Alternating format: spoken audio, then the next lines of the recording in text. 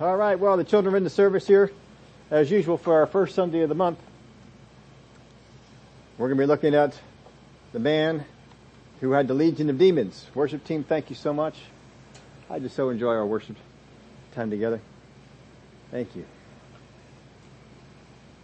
Well, we want to take a look at this man because there's a whole lot of things that are going on in our country that are more demon-inspired than used to be here. And we don't want anyone to be in fear. Is that something that can happen to me? We want to know what the Word of God teaches us on these things and how we can prevent ourselves from becoming like this person or be in this same kind of a situation. It seems that in Jesus' day there was an awful lot of people that were demon-possessed in a country of Israel. So we want to make sure of that. Now last week I did talk to you about some things, and Miss Sharon was kind enough to remind me of one of them yesterday. And so I set out to doing some more thinking about that, and then after that last night, of course I went to bed. I went to bed to get up early anyway, but Spirit of God woke me up on some stuff because I apparently didn't have it all down just yet. But remember we were talking about marriage and people that are born into the family, sons, brothers, sisters, stuff like that. That in heaven, brothers and sisters still stay brothers and sisters, and sons and daughters still stay sons and daughters. But husbands and wives don't remain that way. In fact, Jesus even came and said that's not how it is in the kingdom of heaven. And in a marriage relationship, you actually don't get born into this world in a marriage relationship. You can go through your entire life out here and never enter into a marriage relationship. And you won't lose out on anything. There's nothing that's lost. And if you did enter into a marriage, what ends that marriage relationship? We talked about that last week. Only one thing that does. Death. Now, Jesus said, but now you all, Moses let you do things like divorce because of your hardness of heart. But he said, actually, only death separates that. So you're not born into that relationship, nor are you, that doesn't carry over into heaven. But death will separate it. Well, I saw this in Scripture. I just kind of was thinking, it seems like there's more to this. And I mentioned that to you, that y'all could, meditate it on your own and see what you get. And I hadn't picked it up again all this week until Miss Sharon asked me some things that just what I mentioned it in there. So I began to think on it some more. I was drawn to some of the teaching that Jesus did in the New Testament. It kind of expands on this a little bit. Because in the Old Testament, the people were brought into what kind of relationship with God? Anybody remember? A covenant relationship with God. In the Old Testament, we had a covenant relationship with God. When Jesus is dealing with the Pharisees, and specifically Nicodemus, they were talking about this, and Nicodemus came to him as far as the covenant relationship is concerned between them and God. Remember Jesus' discourse with him? Basically, I'm going to summarize it for you this way. Unless you get past the covenant relationship and enter into a born-again relationship, you will have no part in the kingdom of heaven.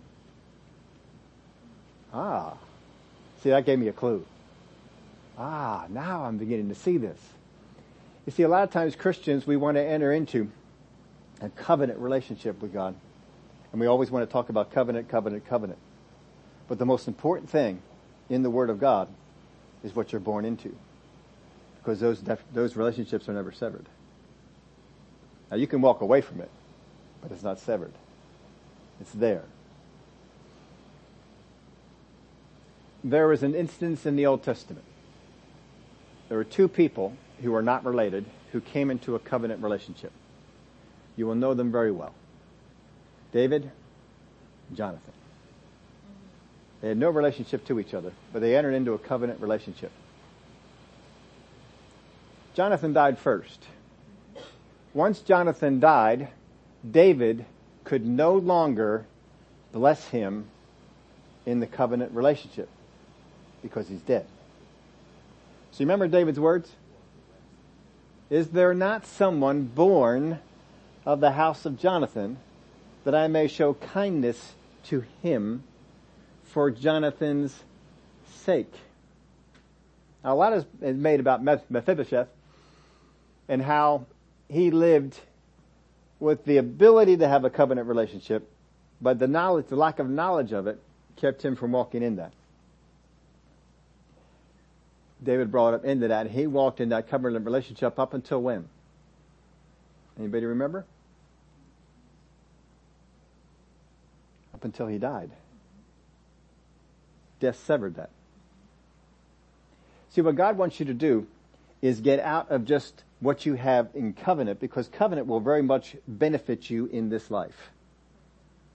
But once you die, you need something that's going to carry you over into the next life. And that's why Jesus said, you must be born again. God wants people that are born into his family. You have to get past the covenant. Now, one more thing I'm going to help you out with on this. How many remember that scripture that said, depart from me, I never knew you. But we cast out demons in your name. Because you can do things in this life based on the covenant, but never enter into the sonship relationship. And so when you die, the benefits stopped. But you see, when you are born again, the benefits continue. Because in heaven, we are sons and daughters and brothers and sisters. But we are not husband and wife. We are not covenant in heaven. We are born. What happened? What about those Old Testament people? Oh, they were born again looking forward to what Messiah would do. Just as we are born again looking backwards. So I hope that helps you out a little bit on that. I think there's still more I got to learn on it, but we'll get there with some of those things. But you can meditate on those. Hopefully that helps you out. But there's some stuff here in this, and before we get into it, we need to know a little bit about what goes on before Mark chapter 5. So, we're going to have a little bit of help on that. Max is going to come and he's going to read for us the verses that come before. Come on, Max. On the same day, Oops, hold on a minute. I got to get you a mic. There you go. Thank you. On the same day when evening had come, he said to them, let us cross over to the other side. Now when they had left the multitude, they took him along in the boat as he was. And other little boats were also with him. And a great windstorm arose, and the waves beat into the boat so that it was already filling. But he was in the stern, asleep on a pillow. And they awoke him and said to him, Teacher, do you not care that we are perishing? Then he arose and rebuked the wind, and said to the sea, Peace, be still. And the wind ceased, and there was a great calm. But he said to them, Why are you so fearful? How is it that you have no faith? And they feared exceedingly and said to one another, Who can this be, that even the wind and the sea obey him? Thank you, sir.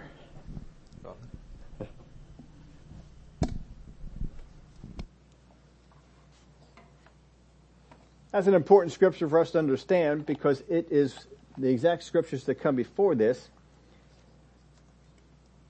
And just to give you a bigger picture of this whole thing, Jesus leaves a place where people wanted him to be. Gets in a boat to go to a place that, as we will find out in the story, no one wanted him. He ministers to one person and then leaves to go back. That setting tells me that what Jesus is doing is he is on an assignment.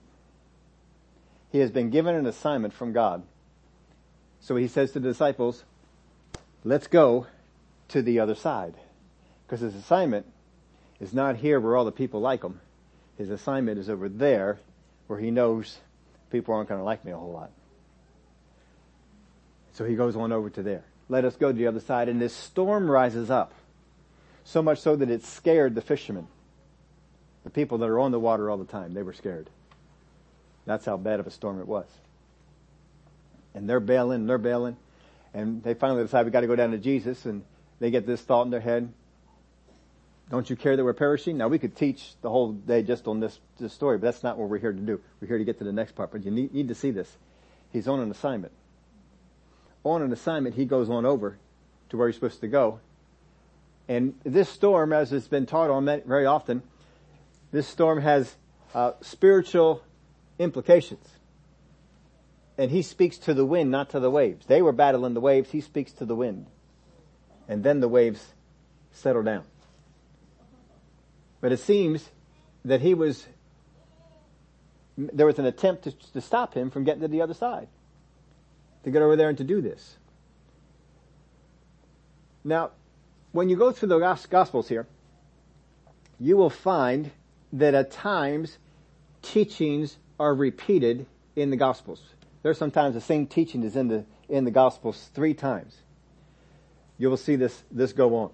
In this particular healing encounter that we have, it follows the event of the wind and the waves crossing in all 3 of the Gospels that they recorded. But there are variations of teachings that come after. That changes. There's sometimes you'll have an event and then one gospel will say, and then he taught this, or then he gave this parable. And if you ever wonder, well, does that mean that the Bible is inaccurate? You ever think that? Why does he say that we had this event and then he taught this, but over here in this gospel, we have the same event, but now we're saying that he taught this? That would seem to be inaccurate. That's not the case at all. What happens in the Bible is there are events such as the crossing of the sea with the storm. That's an event. That probably only happened one time. But Jesus is a traveling minister. He travels from one city to another. They don't have the advantage of recorded messages, YouTube, broadcast. So if you want to hear Jesus teach the message, you have to be there. So if he comes over to one city and he teaches the message, if he wants the people in the other city to hear it, how are they going to hear it? He's got to teach it again. How many of y'all know traveling ministers? They teach a lot of times the same thing. We'll go over here, they'll teach the same thing here that they just taught over here. And they'll tell the same stories. Sometimes there's a little variation on it. And if you ever see variation in the things that Jesus teaches, well, Mark carried it this way and Luke carried it this way. Why is that variation there? Because this is the way Mark said it, now Luke is saying this way. Well, it's simple. When Jesus told it over here in Nazareth, he told it this way. When he came over here to Capernaum, he told it this way. One's just focusing on when he told it over here in Capernaum. This one's focusing on when he told it over here at Nazareth. But you see, he could tell that same parable, he could tell that same teaching 3, 4, 5, 20 times. And the variations they're going to be variations of it. So don't ever get taken back by that or let anybody tell you there's some inaccuracies in that. There's not. He just taught it differently. And Mark, he just really latched on to how it was over here in the Capernaum place. Whereas Matthew might say, oh, the way that Nazareth, I just really love the way that you taught that over there. And he really latched on to that one. He brought out the details that were there. So if you ever see that, some of these events, well, here's the event, and then these are the things that come after that. We're here, in this particular story, we have the event of the crossing and then the event of the casting out of the demon-possessed man. There's 2 events that are right there, and that's why they're often put together. But if you ever see some of those teachings that come after an event that was already described someplace else, that's where you'll see some of the difference. So that might help you out with some of the things as you look through the Word of God. Critics will just find any reason that they can to find error in the Word of God. I don't look to find error. I know the error is in me. If ever I don't understand something, the error is in me, and I set out to try and make sure that I can find out what it is. Now, Jesus, I believe, has an assignment here, and just because no one else knows that Jesus has an assignment, he doesn't enlighten the disciples that he has an assignment, he doesn't say anything to them that he has an assignment, that doesn't mean the enemy doesn't know that you have an assignment. You may have an assignment from God, but the enemy may know it. Doesn't mean that he does. It just means that he may know it. I think it is interesting to see that how the enemy stirs up the wind and the waves to come against Jesus on this mission. But when Jesus returned to the city where Lazarus lived, and we covered that story before, we showed you there was a trap that was set up for him to come on back and they were going to kill him as soon as they got in there, and how he avoided the trap by listening to the Spirit and all. It's amazing to me that the devil could not get the people to comply. He was probably hounding them. He's coming. He's coming. Oh, he's not coming. He's not coming. They were obstinate. But the wind and the waves, he seemed to be able to stir them up pretty good. Let's get on here to the story. Verse 1. Mark chapter 5. Then they came to the other side of the sea, to the country of the Gadarenes. And when they had come out of the boat, immediately they met him out of the tombs, a man with an unclean spirit. Everybody say, immediately. Immediately means as soon as he came out, right? So he lands the boat on the shores. We already know what happened here, right? There was a big storm. He lands the boat, and as soon as he gets out, it says here in Mark, immediately there met him out of the tombs a man with an unclean spirit, who had his dwelling among the tombs, and no one could bind him, not even with chains, because he had often been bound with shackles and chains, and the chains had been pulled apart by him, and the shackles broken in pieces, neither could anyone tame him. And always, everybody say always. So immediately and always night and day, he was in the mountains and in the tombs, crying out and cutting himself with stones.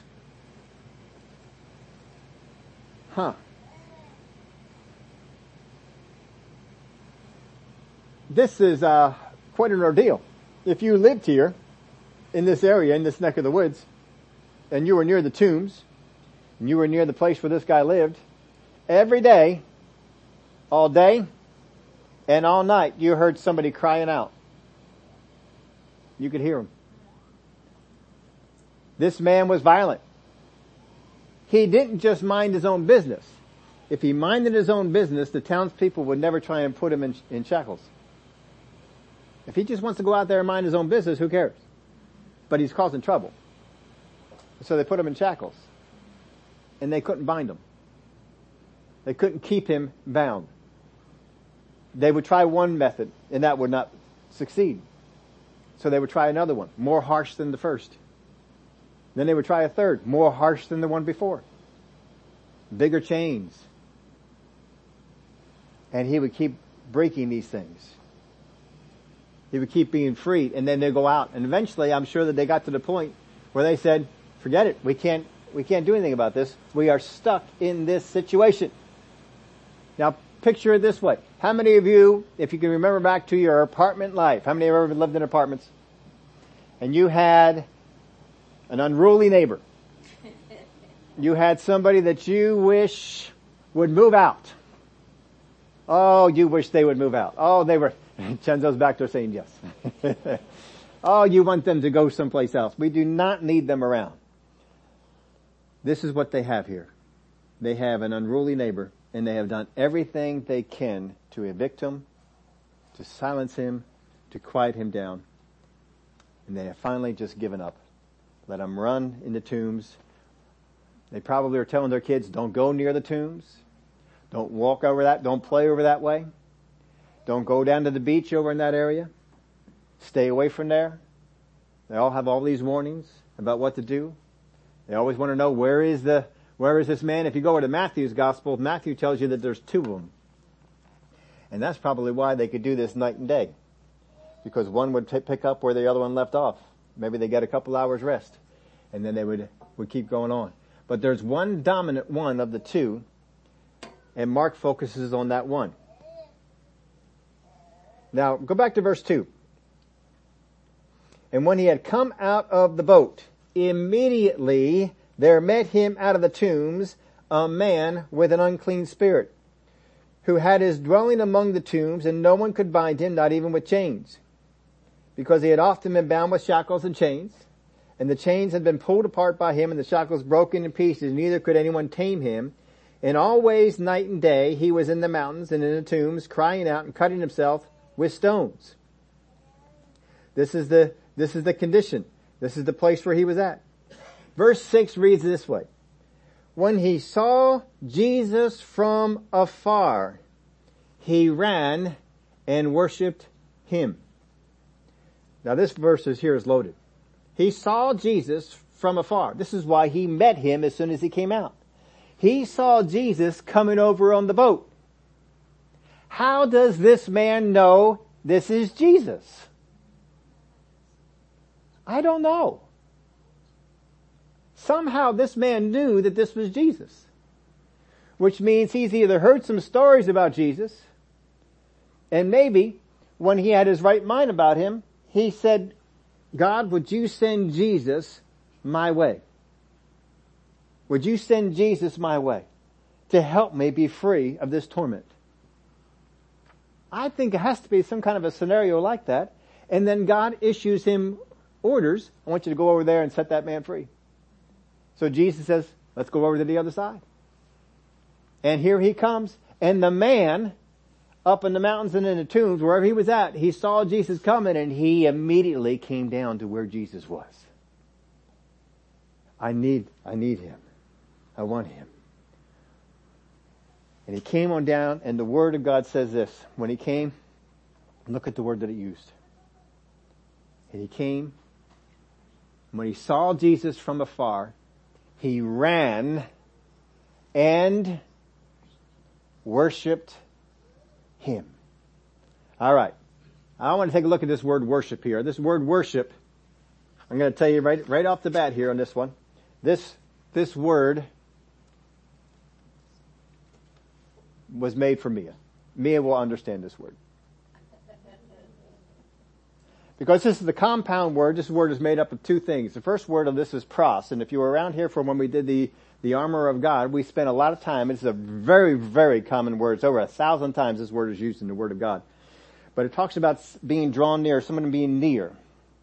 Most of the time in a friendly way. Pros. But the second part of this verse, the second part of this word actually is a derivative of the word for dog.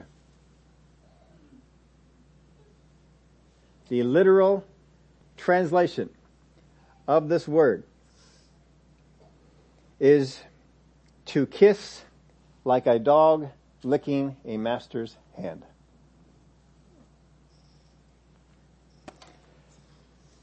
We can get that picture, right? We got the dog coming on up. When the dog comes up to you, you got your dog, Mia, you got a dog. The dog comes up to you and sits down at your feet. What is the dog doing? 100% of the time, maybe 99% of the time, but if the dog comes, you have come into the house, the dog comes and immediately, cats don't do this. This is why cat was not involved in this word. Only dog. The dog comes, as soon as you come home, what happens to the dog? Immediately, the dog comes where? To your feet. And what does the dog always do when the dog comes to your feet? He bounces on over, he plops himself down there, and she looks at you. Right? The eyes of the dog are on you. Tongue might be out. You're home. Oh, you're home. And if you get down to the dog, which a lot of people do, a lot of people come home and the dog's there, they come down and they get close to the dog. And what's the dog do? Dog licks you. They always do. You don't want that, don't get down with the dog. Dog's gonna do it. Cats, they won't lick you. They'll ignore you unless it's, feeding time. But dogs, they come up. This is the word that is describing worship in the Bible. There are 5 words that are used for worship in the Bible. Maybe one day we'll do a study on them. 5 different words that are used for this. Some of them are just talking about just a religious reverence. That's not this word. This word is a word that it's the most common word for worship that you will find in the Bible. This word, when it's used, is talking about when you come on down at the feet. You're looking up at the Master. Oh, I just want to worship you. That dog, when it comes into your feet, you are its world. All it wants to do is tell me something to do, I'll do it. You want to go fetch something, I'll go fetch something. You want me to sit, I'll sit. You want to lay down, I'll lay down. Just tell me something to do. All it wants to do is obey your any command. Whatever you say, it just wants to do it. That's a dog. beautiful picture of worship. This is what this man did. This man came and immediately came down at his feet. And the Word of God said it worshiped him. Now I gave you some references, and we're not going to go over them right now. I gave you some references. Those are some of the outlander areas of worship. Some of them are actually pretending worship. They pretend they do these things outside of this. And I'm going to give you this up front. Usually I'll save this to the end. Our teaching for tomorrow is I just forgot his name. Nikolai, what's Tim Delina. I brought another one back from him. I actually saved this when I saw that. It's actually very recent. I think it's like in the last week. Last week or two he taught this one. But I saw this title and I put it away, and I thought somebody else texted me about this one too, that they saw it, but I couldn't find that text. So if I forget, I apologize for that. But I actually saved it around there because the title just was incredibly intriguing to me. When did worship only become singing? Oh man, he got my interest in that one. I said, I gotta listen to this one. So he's a little excitable. I know some people don't always like excitable, but there's a great message that you get to hear on this one, because worship is more. He does some beautiful things, especially in the beginning, to breaking this thing down. But there's no singing involved when this man comes and worships. He's not singing. There's no hymns, but he comes and he worships. It's the first thing he does. Now, if you just read this over, and I'll bet many of you have this vision, that when he came and he was down and worshipped, that immediately the devils took over. And that is not the case. I can prove it to you from the text, but that is not the case. That is not what happened. Let's go on with this part here. I saw there was a contender for our quote for today. It was from Manly Beasley. Boy, what a name that is, huh?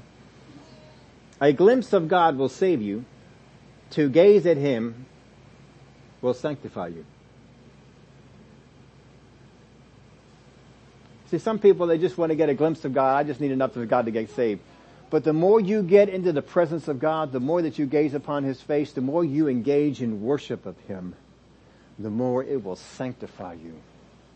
You will become right because of Him. And that was the quote I put in the bulletin for you today. Now, most of the town people avoided this area where this man was. They didn't want to encounter the man. They have apparently they're not looking out for Jesus to come. They haven't made any prayers about Him coming. But you might ask this question: what do demons do to people?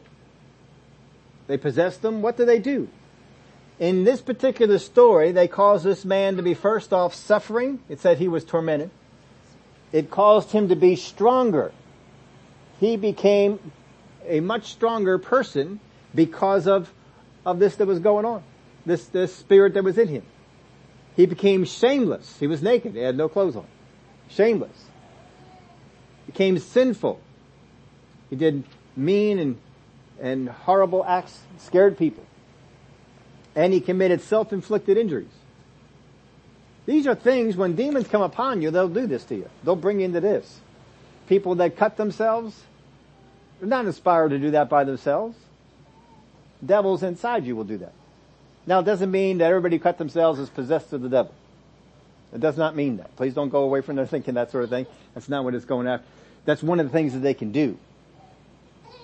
But if you follow after these ways, you can certainly go into that direction. In other places in Scripture, in Mark chapter 9, we see that demon spirits were responsible for epileptic seizures. That doesn't mean every time a person is epileptic, they're demon possessed. Don't take that. We just know that there are times that it was done, that demons were behind it. In Acts chapter 16, we know that there was a girl who told fortunes because of the demons that were on her. So these are some of the things that they do. The Word of God tells us that a demon, when they are outside of a body, are tormented. And we've spent time, I don't have time to do it today, but we spent time on it before. We told you where demon spirits come from. It's pretty evident in Scripture where they came from. They are disembodied spirits. Demons are not fallen angels. Fallen angels have a body. They don't possess people. Demon spirits are disembodied spirits. The Word of God calls them disembodied spirits, and they go about seeking whom they may inhabit, because they are at unrest. When they possess a person, they take on the peace of that person and pass on the unrest that they have. So the people that are demon possessed, they have a lot of unrest about them. They take on a lot of the attributes of the demon spirit. These things will come on. You don't want to get involved with that. So we want to show you some things to help alleviate any fears that those things might come upon you. Because we don't want anyone to be wondering about it. But these are some of the things that demon spirits, when they come on you, that they can do. So again, verse 6, when he saw Jesus from afar, he ran and worshipped him. And he cried out with a loud voice and said, "What have I to do with you, Jesus, Son of the Most High God? I implore you by God that you do not torment me." Now, if you just read those two verses, it sounds like he came there, he worshipped him, and went right into this thing where the demon spirits took over, and they just started speaking to him. But that is not the case, and the text doesn't support it. We'll show this to you. Because in verse 6 he comes, verse 7 he speaks. If that was all we had, we could come out with that impression, but that's not all we got. Take a look at the comparable verse of scripture is over in Luke chapter 8. We're going to pick up at verse 28. And when he saw Jesus, he cried out, fell down before him, and with a loud voice said, "What have I to do with you, Jesus, Son of the Most High God? I beg you, do not torment me." For he had, see that? For he had commanded the unclean spirit to come out of the man. For it had often seized him, and it was kept under guard, bound with chains and shackles, and he broke the bonds and was driven by the demon into the wilderness. The man doesn't cry out until Jesus begins to rebuke him. Because both in Mark's gospel account of it and here in Luke, it says that he had been commanding him to go. So there's obviously some time there for Jesus to have continually commanded him to go. So the man comes and he worships him. Jesus knows or sees, or however it is that he comes to it, that this man is possessed of the devil. And so he begins to rebuke the demon spirits in the man who is down on the ground worshiping him. When he begins to rebuke the man who is down on the ground worshiping him, the demon spirits rise up on the inside of him and they begin to speak out against Jesus. That is how this thing unfolds. That is what we know from the way this is laid out for us in the Greek.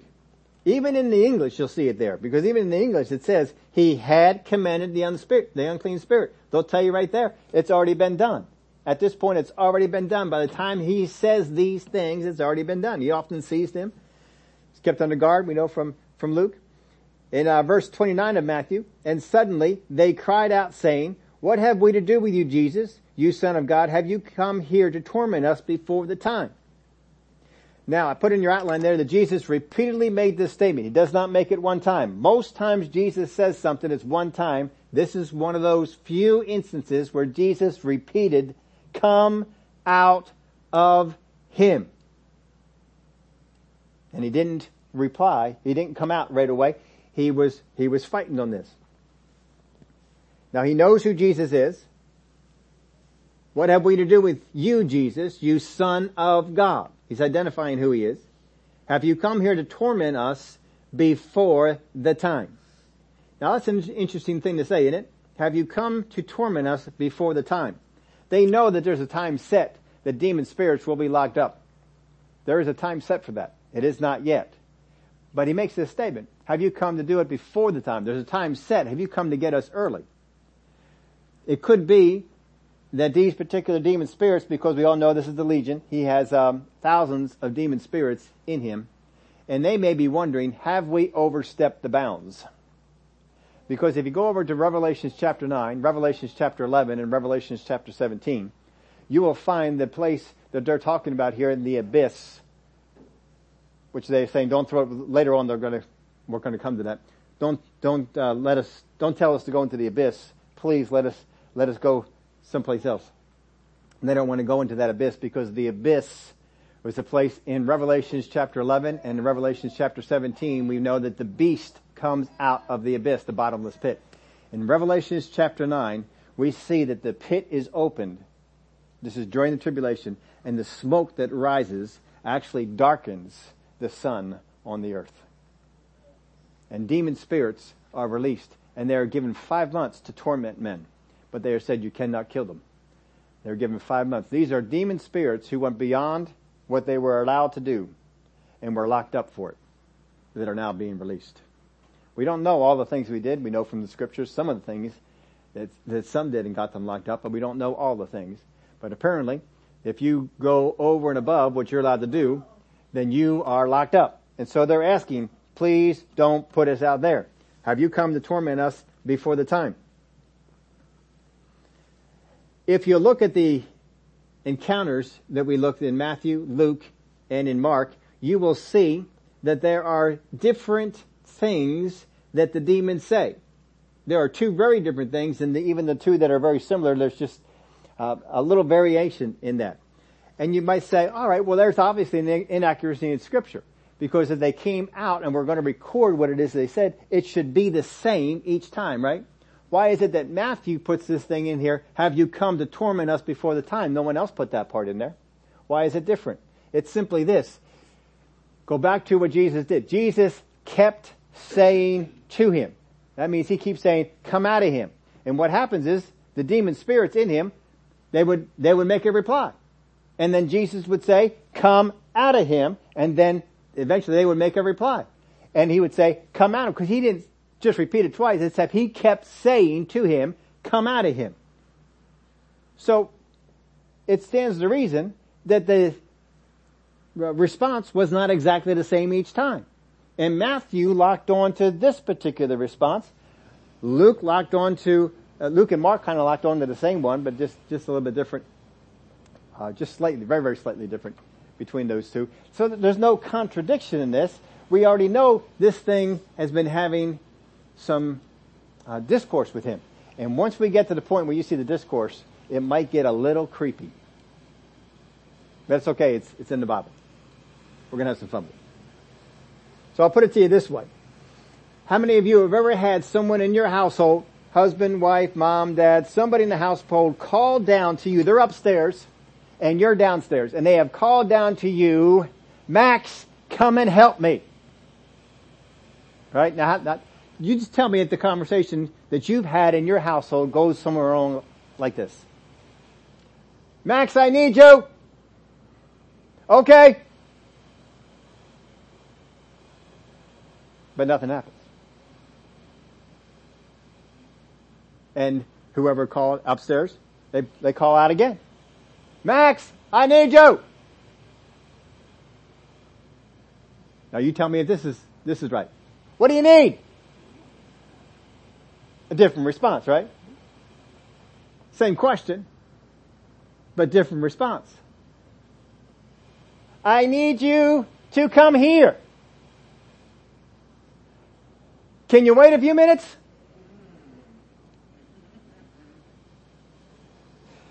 You see, we're having the request, but how many of y'all know sometimes our response is a little bit different? That's the same thing that's going on here. Jesus has made a command. Come out of him. The response can be a little bit different. It's not inconsistent in Scripture. Now, the kingdom of darkness does things two ways. First off, it does things in secret. It wants to keep everything it's doing in secret all that it can. Second, once it's come out, what it wants to do, it will do it blatantly in the open. They go from being in secret to blatantly in the open. Well, of course we're doing it this way. Of course this is what we're doing. This is what needs to be done. But before that, they kept it under wraps. You'll find this in school board meetings. You'll find this in politics. You'll find it all over the place where we're trying to do something. We're trying to keep it under wraps. But as soon as it comes out, well, of course, this is what needs to be done.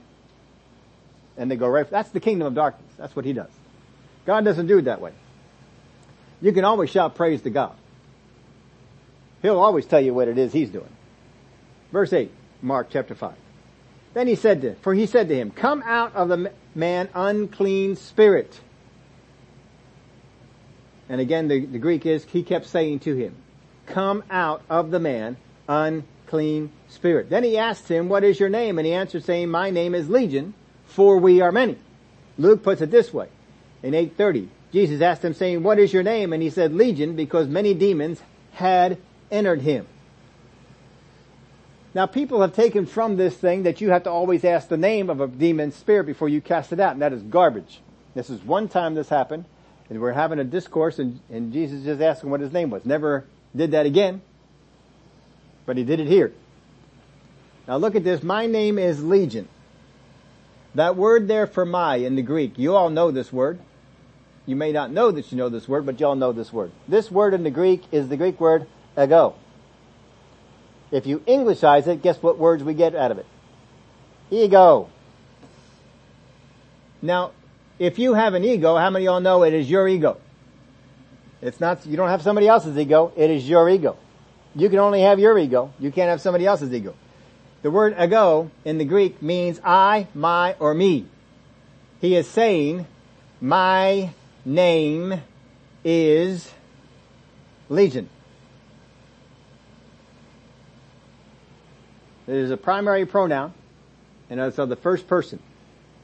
My name is Legion. This is not a name for the group of them. This is the name of the spokesman. My name, didn't say our name. He said my name is Legion. There are other words you could use if you wanted to make this plural. They didn't use that. This thing says my name is Legion. There were many, but there is one dominant. Now it doesn't seem that the presence of Jesus stirred these spirits up to talking. It was the command of Jesus. Understand that. The presence of God in a place does not always stir up the forces of evil, but the commands will. Just because you're there doesn't mean it'll change anything. You gotta start saying some stuff. Let's tackle this one before we go much further. How do people get demon possessed? How is it that people can get demon possessed? Because if you don't know how you can get demon possessed, then you're gonna, I don't know. I don't want to go outside. I don't want to do anything. You don't get demon possessed by proximity. You can't catch it. Can't walk by somebody and they sneeze. People teach this stuff. I have heard, I've not been in the meetings, but I've heard people have taught this stuff that they would sneeze. Brother Hagin would tell a story of a lady who came to get prayed for deliverance from a demon spirit. She said, I went into one of those meetings where they're casting out demons, and they told me I had a demon. I didn't know I had a demon. They told me I had a demon. And they told me in order for it to come out, you need to sneeze.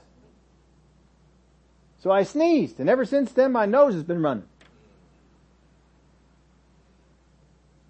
Brother Hagin knew exactly what it was, cast out the demon off of her. You just opened up the door. That's all that you did. You cannot catch a demon by proximity. If that was the case, how many demons would Jesus have? He's constantly going in where there's demon-possessed people. He don't care. He walks right into there with them. Because he knows you can't get on me. Proximity won't do it. Don't be afraid. Well, there's demon-possessed people over there. What if they get off on me? No, they won't get off on you. You won't catch it by proximity. There's going to be some kind of an invitation. They can't just go around to people. Well, I think I'll just take over this one. Nope, they can't do it. You can't be sleeping sometime and not be aware, quoting your verses of scripture and then get demon possessed. That won't happen either. We're never warned in the Word of God to stay away from demon possessed people. We're only told to cast out the demons. How does one get demon possessed? How do we enter that? Well, first off, you get there by playing with the devil's stuff. Don't play with the devil's toys. You don't need to do that. Ouija boards, that's a devil's toy. Reading your horoscopes in the morning, that's a devil's toy. Don't be playing around with devil's toys. Dungeons and Dragons, I don't care if you like the game, burn it. Get it out of your house. There's a whole lot of things that have a lot of demonic presence on them that Christians have just accepted and brought into their house. I do remember the story. I did not hear it firsthand. I heard it secondhand. Heard the story of a mom who bought this game for their kids, the Dungeons and Dragons game, and they would be down in the basement constantly playing this thing. And she noticed changes in them.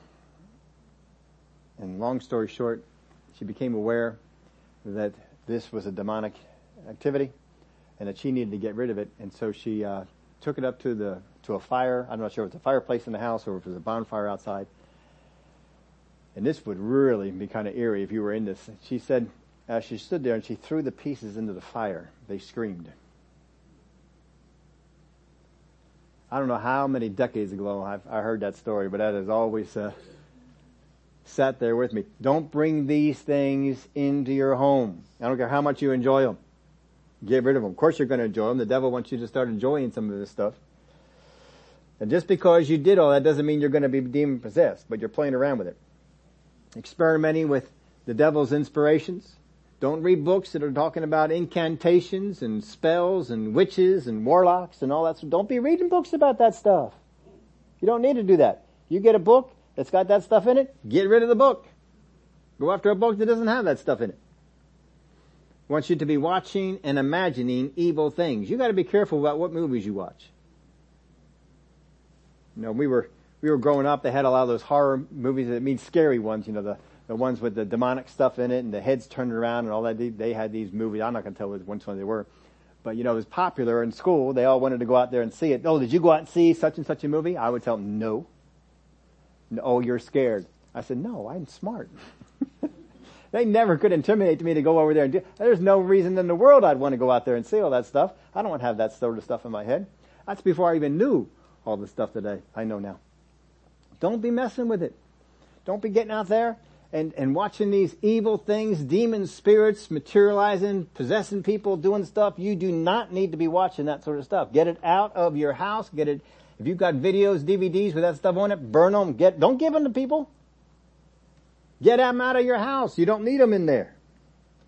Don't be accepting demonic doctrines. The Word of God tells us there are doctrines of devils.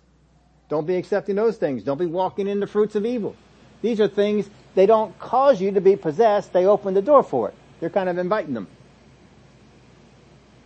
Now there's a question that was sent in to me from the text I sent out to y'all. Was the door here open from curiosity or a sense of adventure? Or maybe a lack of good fear? You know, when you teach your kids, don't run out in the road without looking both ways. Stuff like that. Well, absolutely, I think the devil's going to try and pull you in with curiosity. Don't you want to know what that movie is about that everybody's talking about? Don't you want to know what it's like to play that game? Don't you want to know what it's like? You know, tell you different things that, just try the drug out one time. No, drugs, I don't have time to spend it on the air. You can trace that right back to demonic activity. All recreational, as they call them, recreational drugs, all go back to demonic activity. Straight out of it. Even the wording comes out of the words that are used for this. Don't be doing it. Stay out of that stuff. Don't be going that way. I always like when I get to go into a doctor's office. You know, they always ask you the question, have you smoked, drink, done drugs? I always love my answer for them. Never. A lot of times they look at me, what? Never? No. Never. Really? Yeah, I have no interest in it. No interest in this. Never did. Didn't have it when I was a kid. Still don't have it now. Not going to go after that. Don't be doing it. Just going to pull you into drugs. Will try and pull you into the things, demonic things. You don't want to be doing it. Don't be curious. Just learn God's ways. You don't need to learn the devil's. That cartoon I put in there about trust us, do not trust them. Find out what the ingredients are. Don't just say, well, this game, it's fine. It's okay. No, don't do it. Find out, what's the background on this game? What's the background on these cards? What's the background on this movie? Find out about it. Don't trust them. Now I have an example here. I need two of our young people to come on up. Any two. I can only have two. I only got two ready.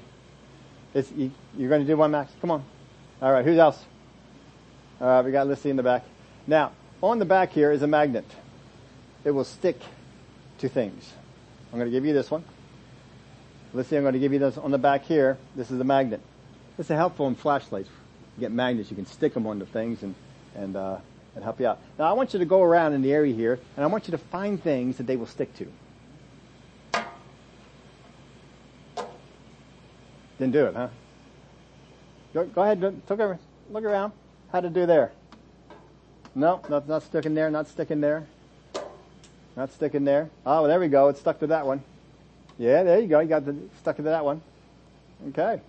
Anything else we can find around here that it might stick to? Yep, stuck over there. All right, stuck on that one. All right, did it work on that one? Yeah, it did. Sort of on that one. All right, thanks guys. Now you see, they were testing out going around trying to check out, does it work on this one? Does it work on that one? This is all stuff that there are certain metals. Magnets will stick to metal, but not all metals. There are some metals that were resistant to the magnet, the drawing power of the magnet. A demon-possessed person is just one that would attract those things. They have traits, they have characteristics that allow that to be pulled in. All you need to do is have the traits of one that's of God, and they can't come near you. You can walk right through a whole pack of them. They can't come near you.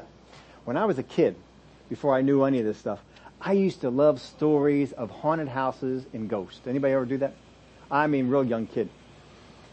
I used to think I was fascinated by this stuff. And I started reading about all these things, and then I got word, you know what, this is of the devil. And I dropped it. Never pursued it again. Never went after it. Nope. And then, plus all the fun was gone and the thing, because, there's a mystery there. It's not a mystery to me anymore. It's a demon spirits. That's all they are. When you see the people and they advertise, we got a ghost from so-and-so. They lived here 100 years ago and they died. You don't have a ghost. You have a familiar spirit who knew that person, and they just try and make people think that this person is materialized. That person, if they were born again, is in heaven and they have no interest in coming down here. Or they were not in heaven and they're in hell and they have no choice either. They're stuck. Once I learned all that stuff out, there's no way I'm pursuing any of those things. It's not going to help you out. Stay away from that stuff. Don't play around it. You want to keep yourself pure from those things and just keep going after the Word of God. The Word of God is what's going to help you out on these things. Now, there's a couple of songs I asked our folks to get ready for here in the back, and I went through and pulled these things together. We're not going to go through all the song, but you all know, if you've been around me any length of time, that I have a favorite singer. And he's been a favorite singer of mine for decades. And I'll play the first one here. This is called The Thomas Kind of Faith. Now, I have the words written down just so I can read them off to you, in case any of you are not familiar with them. But he wrote this one song called The Thomas Kind of Faith. You can play it whenever you have it going. And some of his words for this are, hope so, think so, maybe so, and never win the race. Hope so, think so, maybe so, we'll never win the race. Someday, maybe some way, is nowhere nearing fate. If you're just a hoping so, this news I have to break. You'll never get Abraham's blessing with a Thomas kind of faith. You'll never get Abraham's blessing with a Thomas kind of faith. The mountain will just stand there in the same old place. If you have to see it first, hear it or touch it or taste, you'll never get Abraham's blessing with a Thomas kind of faith. Could I have an amen? Amen! I've heard so many people say the Thomas Kind of Faith. Oh, it's a great song. Brother Hagin came up one time and he said, just sing that song. Brother Hagin loved David Ingles' music. Fill your head with this kind of stuff. Now the music, I understand not everybody likes David Ingles' music. I understand that.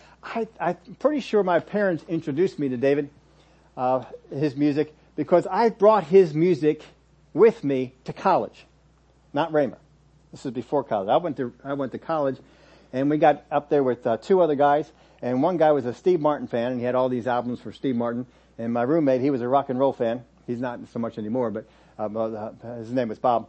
He liked that, and they would pick on me because I like David Ingles' music, and I would play David Ingles' music while I was up over there.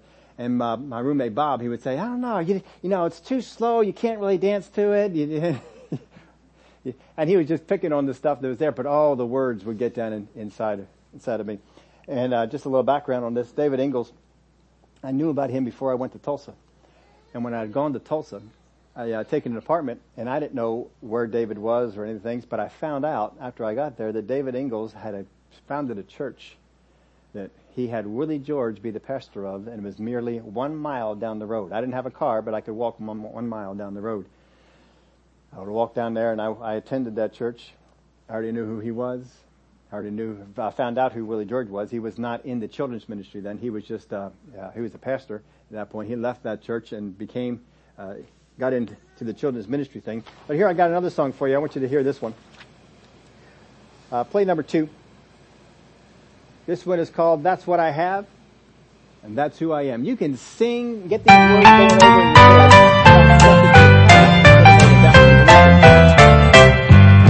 Blessings and more blessings overtake me.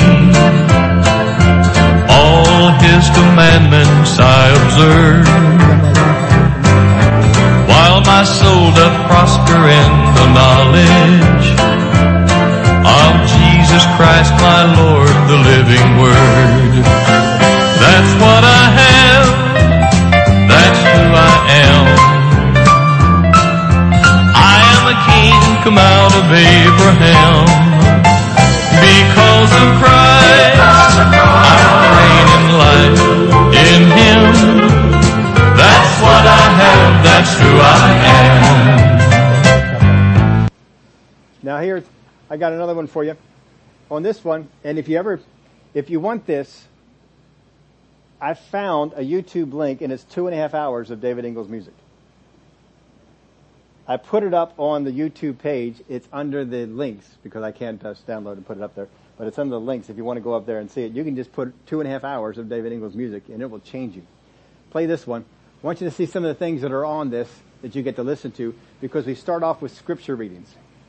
Go ahead and play whenever you got her going. Number 3. Start off with scripture readings, and he just reads scripture. And if you listen to the album over and over like I did, folks, this was Proverbs 4:20 through 22. My son, attend to my words. Incline thine ear unto my sayings. Let them not depart from thine eyes. Keep them in the midst of thine heart. For they are life unto those that find them, and health to all their flesh. Isaiah 53:5. He was wounded for our transgressions. He was bruised for our iniquities. The chastisement of our peace was upon him, and with his stripes we are healed. Matthew 8:17. That it might be fulfilled which was spoken by Isaiah the prophet, saying, Himself took our infirmities and bare our sicknesses. 1 Peter 2:24. Who His own self bare our sins in His body on the tree, that we, being dead to sins, should live unto righteousness, by whose stripes ye were healed. Then Psalm 107 verse 20. He sent His word and healed them, and delivered them from their destructions. Imagine hearing that over and over.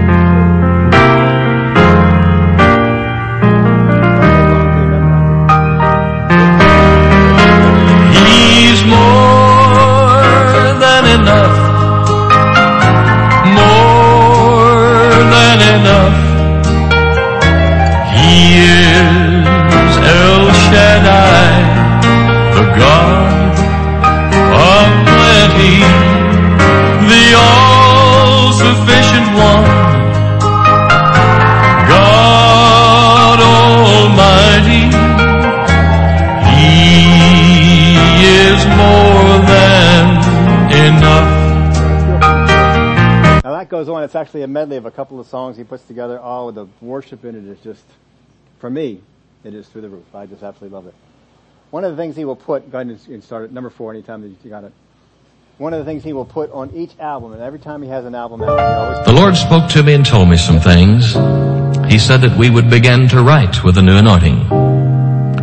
And through the music and through the singing, as we would minister forth, the anointing would flow out from us. And if the people will believe it, they'll receive healing for their body. Financial need will be met. Harmony will come to the home, and every need will be met. The bondage will be broken, because it's the anointing that breaks the yoke. Now listen to this song. This is more of a funny one. You may not like it too. I understand. Folsom Prison Blues and Mac the Knife invite the chains of bondage and of strife. Don't think it's not important what you say, 'cause today you're the total of your talking yesterday. I don't sing those songs anymore, like Born to Lose and all the life before. What we say is what we get for sure. I don't sing those songs anymore. I don't sing those songs anymore. Like Born to Lose and all the like before. You are the total of your talking yesterday. These are the kind of things you fill yourself up with all the time. If you keep meditating on these words and they keep going over, it just changes the way that you look at on life. Brother Hagin, one time in one of the meetings, David Ingalls was there in the meeting. He tells the story. I heard David Ingalls tell this story. Kenneth Copeland was in the meeting. And Kenneth Copeland at this point was very big in making albums and music. And Brother Hagin said to Brother David, in the meeting with Brother Copeland right there, he said, if you don't have Brother David's albums, you need to get them. I don't listen to anything else but them. And Brother David, he said, oh man, here's Brother Copeland. He's surely far more popular than I am on all this. And he just kind of wanted a hole to open up and just kind of to go inside. But that didn't happen. I know the music style isn't always everybody's favorite, but oh, I love the words. Oh, I love getting those words going down on the inside of me all the time. And that part I had you listen to in the beginning, that's a prophecy that was given to him in a meeting. And he put it on every single one of his albums. And I've listened to it for decades. I've heard him say that, so I have it memorized myself. And I was listening to it over the last week, and I thought, wait a minute, hold on a minute, hold on. It said there in that prophecy that if people would receive the anointing, they'd be healed in their body. Financial need would be met. Harmony would come to the home. The yoke of bondage would be broken. For it is the anointing that breaks the yoke. I suddenly got something to rise up on the inside. It says, God, you know there is no one on the face of this earth present right now that has respected that anointing on that man more than I. I know it.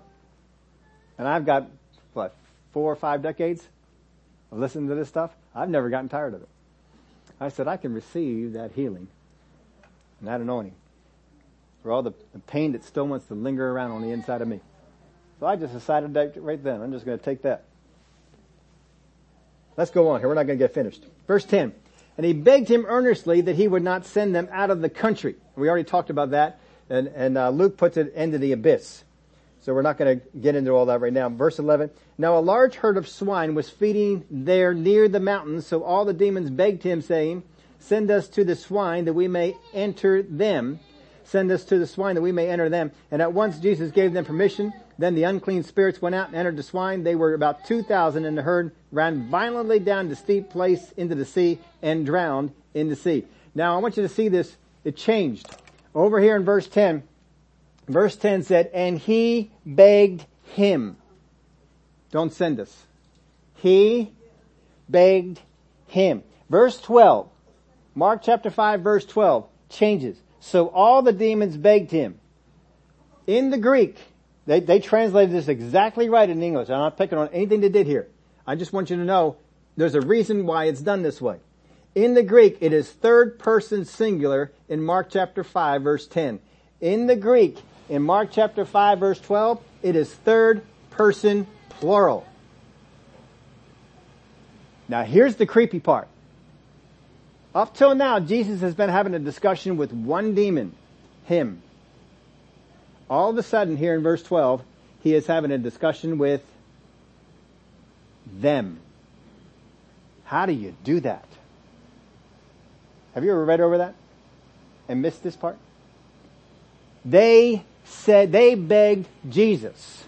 How do you do that? What you got is one man with one vocal cord, and the one demon was taking over that vocal cord and speaking. Now all of a sudden, we are going beyond the one vocal cord, and all the demons are giving voice at one time. How many of y'all can say that's creepy? Could you imagine talking to somebody and thousands of voices come out? And if they're begging, you have one saying, oh, please don't send, oh, please let us do this, oh, please don't do that, oh, please, all at once, if you're the disciples. No, we don't like this sort of stuff. This is weird. We've never seen anything like this before. And they're asking to be sent out into the swine. Verse 14. So those who fed the swine, did I miss a? Verse 13. And at once Jesus gave them permission. Then the unclean spirits went out and entered the swine. They were about 2,000, and the herd ran violently down the steep place into the sea and drowned in the sea. So those who fed the swine, and they told it in the city and in the country, and they went out to see what it was that had happened. Oh. Why does Jesus allow the demons to go into the swine? I think, first off, anybody who's raising swine in Israel is not doing it for the Israelites. They're doing it to feed the Romans. Because the Israelites can't eat it. So they're trying to make money off the Romans being here. In the story, you will notice no matter what version you look at, Luke, Matthew, Mark, doesn't matter, you will never see that the owners complained. The only people you hear say anything about it is the people who fed them. Not the owners. They're the ones who suffered the loss. I think the only reason that Jesus allows this to happen is because I want you people around here to see these demons were in there, these demons were real. And they just drove these pigs off the cliff. And the people who fed the pigs were amazed at this. They were scared. They fed pigs all the time. Never saw anything like this. And they go into the town, you wouldn't believe what just happened. Oh man, the pigs just ran off. Jesus cast out the demon off that guy who had all those demons. We couldn't chain them up. Demons are gone. He cast them out. They all went into the pigs, and the pigs all went over the cliff. So those who fed the swine fled, and they told it in the city and the country, and they happened out to see what it was that was going on. Verse 15. Then they came to Jesus and saw the one who had been, past tense, demon possessed and had the legion sitting and clothed in his right mind, and they were afraid. They were afraid. You just had a demon possessed man with thousands of demon spirits in him. You couldn't walk around that area. You were scared to walk. And now Jesus comes in and sets them free. You tried to chain them and you couldn't do that. Jesus comes in and sets them free. And now you're afraid? Now you're scared? And those who saw it told how it happened to him who had been demon possessed and about the swine. Then they began to plead with him to depart from the region. You need to go. We got used to living with a demon possessed man, but we can't deal with you. You need to go. Luke 8:35. Then they went out to see what had happened and came to Jesus and found the man from whom the demons had departed sitting at the feet of Jesus, clothed and in his right mind, and they were afraid. They also who had seen it told them by what means he had been demon possessed was healed, and the whole multitude of the surrounding region of the Gadarenes, the whole multitude, all the people around there, asked him to depart from them, for they seized with great fear. He got in the boat and returned. All right. Now here's the picture. We got to run through this real fast. Here's the picture. Jesus cast out the demons. They all get out. They get some clothes for the guy. The guy puts some clothes on. And it says here in the picture of Luke, the picture is that he is sitting where? He's sitting at Jesus' feet. There are three reasons that people sit at Jesus' feet. First one, healing. And they came and they set those who were sick at the feet of Jesus and he healed them. That was the first thing. The second one, you'll see over there with Martha and with Lazarus and with Mary. They sat at Jesus' feet because he was teaching. Martha was in there making stuff. They're over there sitting at the feet of Jesus listening. People sat at Jesus' feet to hear. The disciples would do this and he would teach them. The third thing was, not as important as these ones, but I want you to mostly focus on this part here. he would teach them. Why is this man sitting at the feet of Jesus? And look at how long he's there. These guys have to run into town. And I'm just going to give you some estimates on this, and they're probably short. Let's say it takes them 15 minutes to run from where they are with the pigs into town. Say it takes them 15 minutes to do that. Let's say it takes them an hour to gather everybody up, tell them all the story, and bring them on out. That's an hour and 15, hour and 30 minutes easy that Jesus is alone with the man. Do you think the man is just sitting there at Jesus' feet and they're just staring at each other? No. What happens? Jesus is on an assignment. We can't just cast out the demons. Jesus already taught. If all you do is cast out the demons and you don't put something else in there, they're going to come back. So what do you think Jesus is doing while they're all going into town? He's putting some stuff in them. He's teaching them. He's got to be instructing them, giving him some help on this to help him to get on by with this.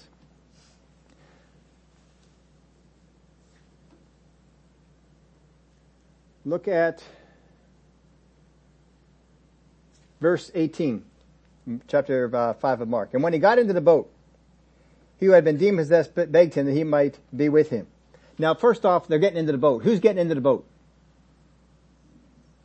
The disciples and Jesus. The disciples and Jesus. How many of you here are getting in the boat with Jesus? Don't give me that super spiritual thing that I'd be getting in the boat.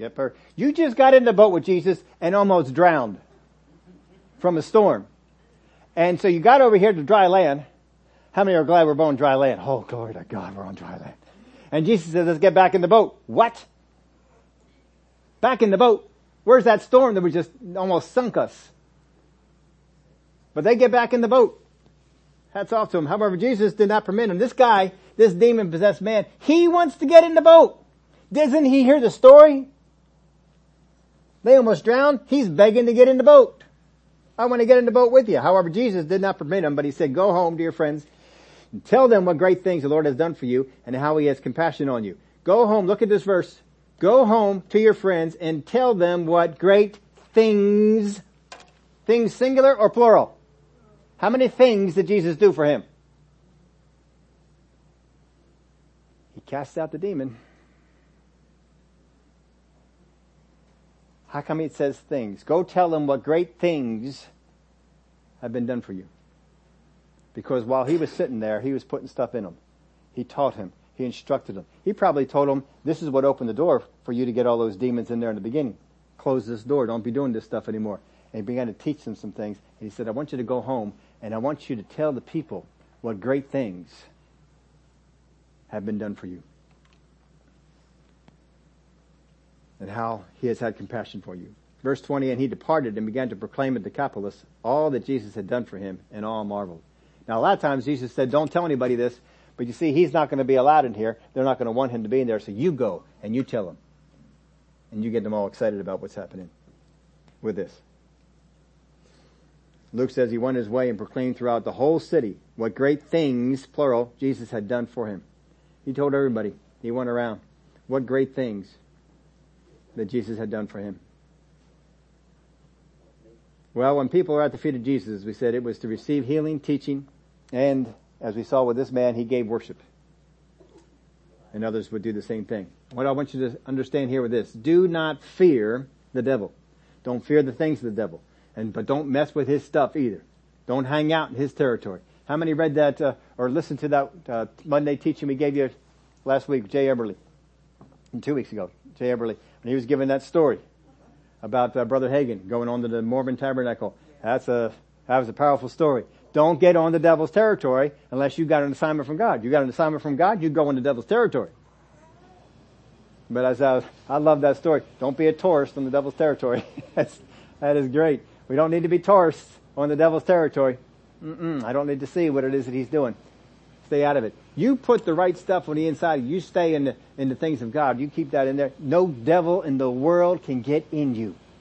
You don't have to be afraid. They can't put nothing on you. They can't get in you. You can walk in the midst of devils and they cannot touch you. But don't mess with their stuff. Don't mess with the devil's attitudes. Don't mess with the devil's paraphernalia. Don't mess with things that the devil inspires. Don't be doing it. Stay away from it. Don't read books about spells, incantations, watch movies. I am amazed at people. I've had this in my life. I'm sure you've had it too. I've had people that regularly watch demonic-filled movies, read demonic-inspired books, and then tell me what God said. No. You're going to mess with that stuff. It's going to desensitize you to the things of the Spirit, and what you're hearing in the Spirit is probably not from God. I just laugh. It's just incredible. Don't be doing it. You're going to be messing with that sort of stuff. It is going to desensitize you to the things of the Spirit. You're still going to pursue God. Remember the one story we looked at? The demon-possessed man in church. In church. Get at the feet of Jesus. Listen, learn. Let His nature become your nature. Let it change you. Listen to things that inspire you in the Word. Don't listen to things, don't watch things that are inspiring the wrong stuff. You don't have to be in fear of Satan's kingdom, but be wise. Would y'all stand up with me? Father, I thank you that we have no reason to fear anything that the devil throws our way. He cannot overcome the power of our God, and he cannot overcome the power of the Spirit that is in us. Father, I thank you that we have been set free of these things, and we are free indeed. We give you the glory and the praise for it in Jesus' name. Amen. We'll ask our folks to help us out with our communion elements. Because certainly on the night that Jesus was betrayed, on the night that Jesus was taken to the cross, all hell, we use that term not necessarily because they're based out of hell, but just all the forces of evil were coming against Jesus. Go ahead and distribute whoever can, distribute our elements there to our folks. They were all coming after Jesus. But Jesus, despite all of the demonic activity that was there, all the people that were inspired by evil, by Satan, by demons, to do all the evil that they were doing that night, despite that, He said, no one takes my life. No one takes it. I lay it down. Despite all that they had going on for them there, they could not take Jesus' life if He did not lay it down. And He laid it down for us. He went to that cross knowing what was coming, knowing what was going to happen, and He did it for you because of His great love for you. Because He wanted to make you not covenant people. He wanted to make you born again people. He wanted to bring you to the place where you are born into the family. That you would be sons and daughters. Notice that Jesus Christ, when He died, He was the Son of God. Did you notice that He never stopped being the Son of God when He was resurrected? He is still called the Son of God. Thank you. And we are all sons of God. Because of what Jesus did on the cross. You are not just there because of a covenant that Moses received from God and that people had to live up to and do certain things. You are in covenant because of what Jesus did for you. And all you need to do is receive it. You have been made sons and daughters of the King. And that goes into the next life. Glory be to God. The night that Jesus was betrayed, He took the bread. He broke it. He said, this is my body which is broken for you. Do this in remembrance of me. We need to remember that Jesus sacrificed His body so that we would be free from sickness and disease. Let's eat together.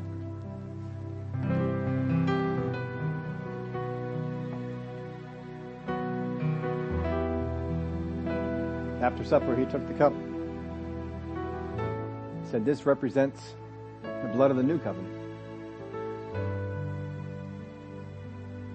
We don't have to shed the bulls and the goats and the sheep.